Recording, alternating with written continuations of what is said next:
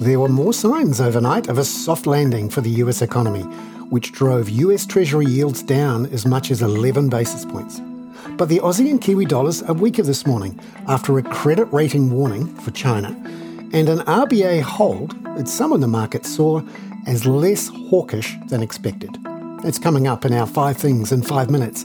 And then, in our bonus deep dive interview, ANZ's head of Asia Research, Koon Go, explains why the US Federal Reserve's decisions are so important for Asian currencies such as the renminbi and the baht next year.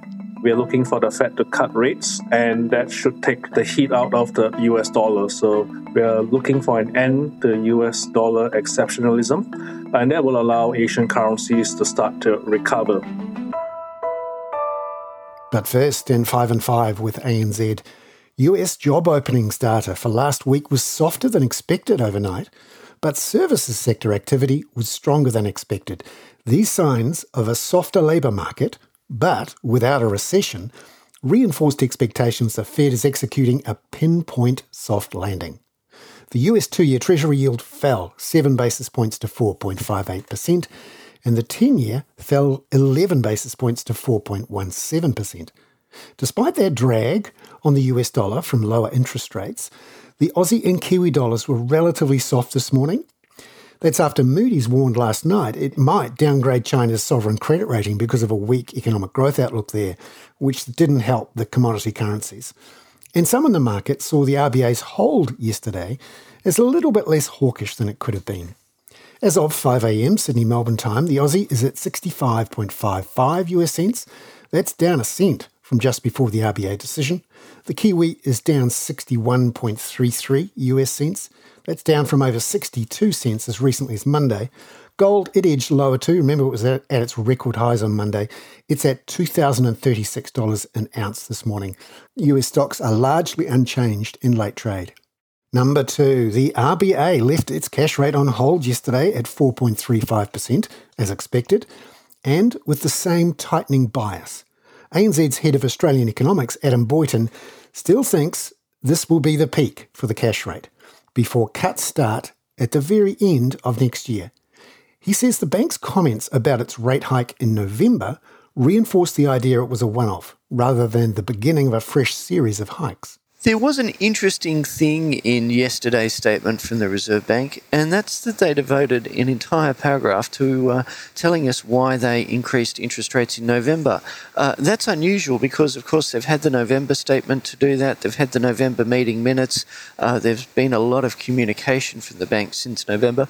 So I think what they're doing there is just trying to reinforce the view that the decision to hike in November wasn't the start of a series of rate hikes, but was more the board responding to the risk that inflation doesn't return to the target in 2025. Number 3, Adam also finalised his Australian GDP growth forecast for the September quarter. That data is due out later today. He expects 0.3% growth for the quarter, which would give annual growth of 1.7%. Now that's below trend. I don't think a GDP growth number of 0.3 holds many implications for the RBA.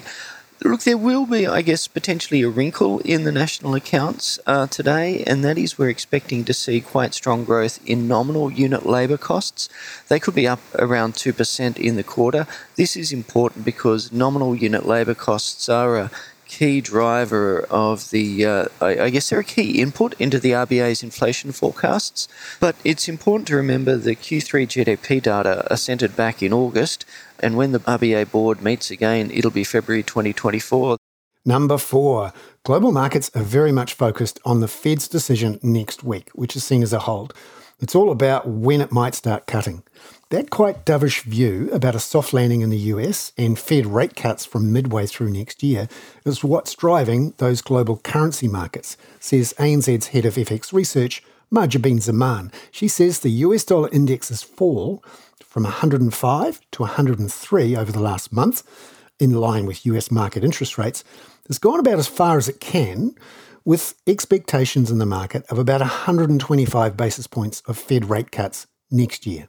Given that markets already are pricing in extremely dovish expectations with the Fed rate cuts from 125 basis points here, the risk is, while it may be two-way, I think you have a lesser chance of these, 125 basis points of rate cuts in 2024 to move to, let's say, 150 or 175. It's already, I would say, quite dovish from here. And so that also correlates to our view on the USD, where we think that that's going to be consolidating around 103 into the end of the year.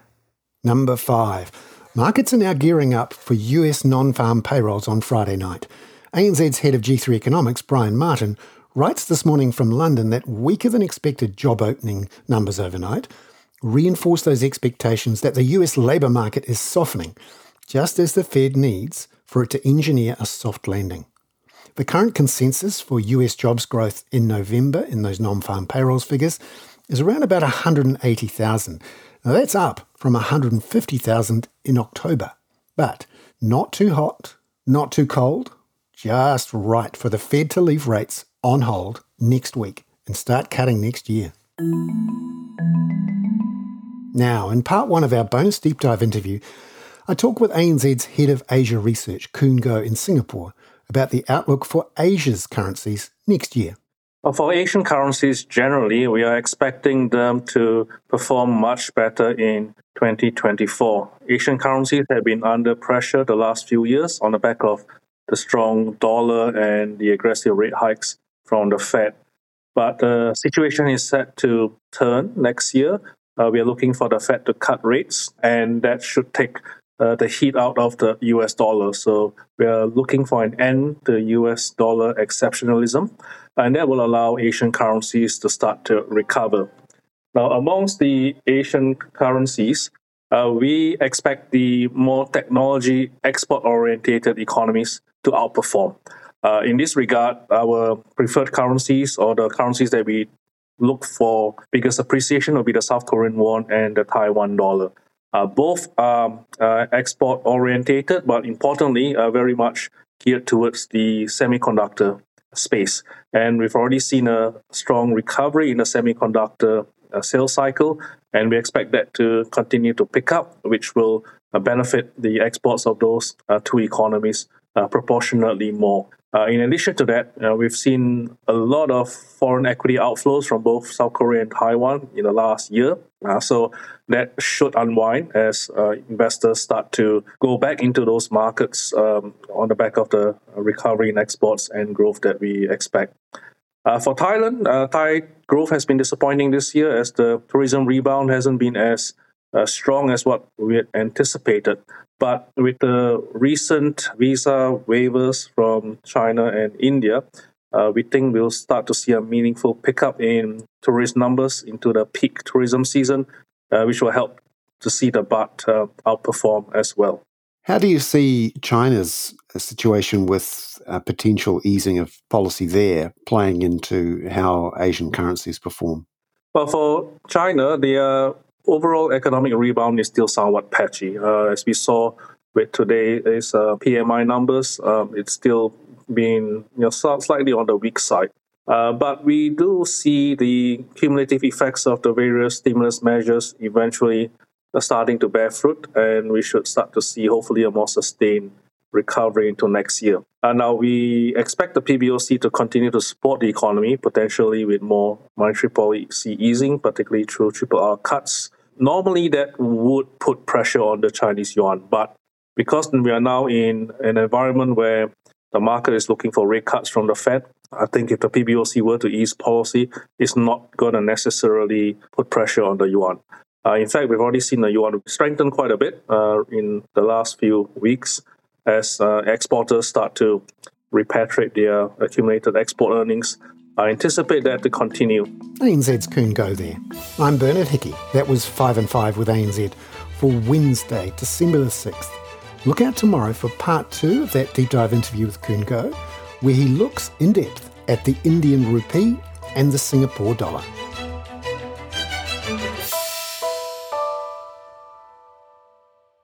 This podcast contains general information only, not investment advice. You should obtain advice for your personal circumstances before making any investment decisions. Please view the podcast disclaimer available via your media player or email.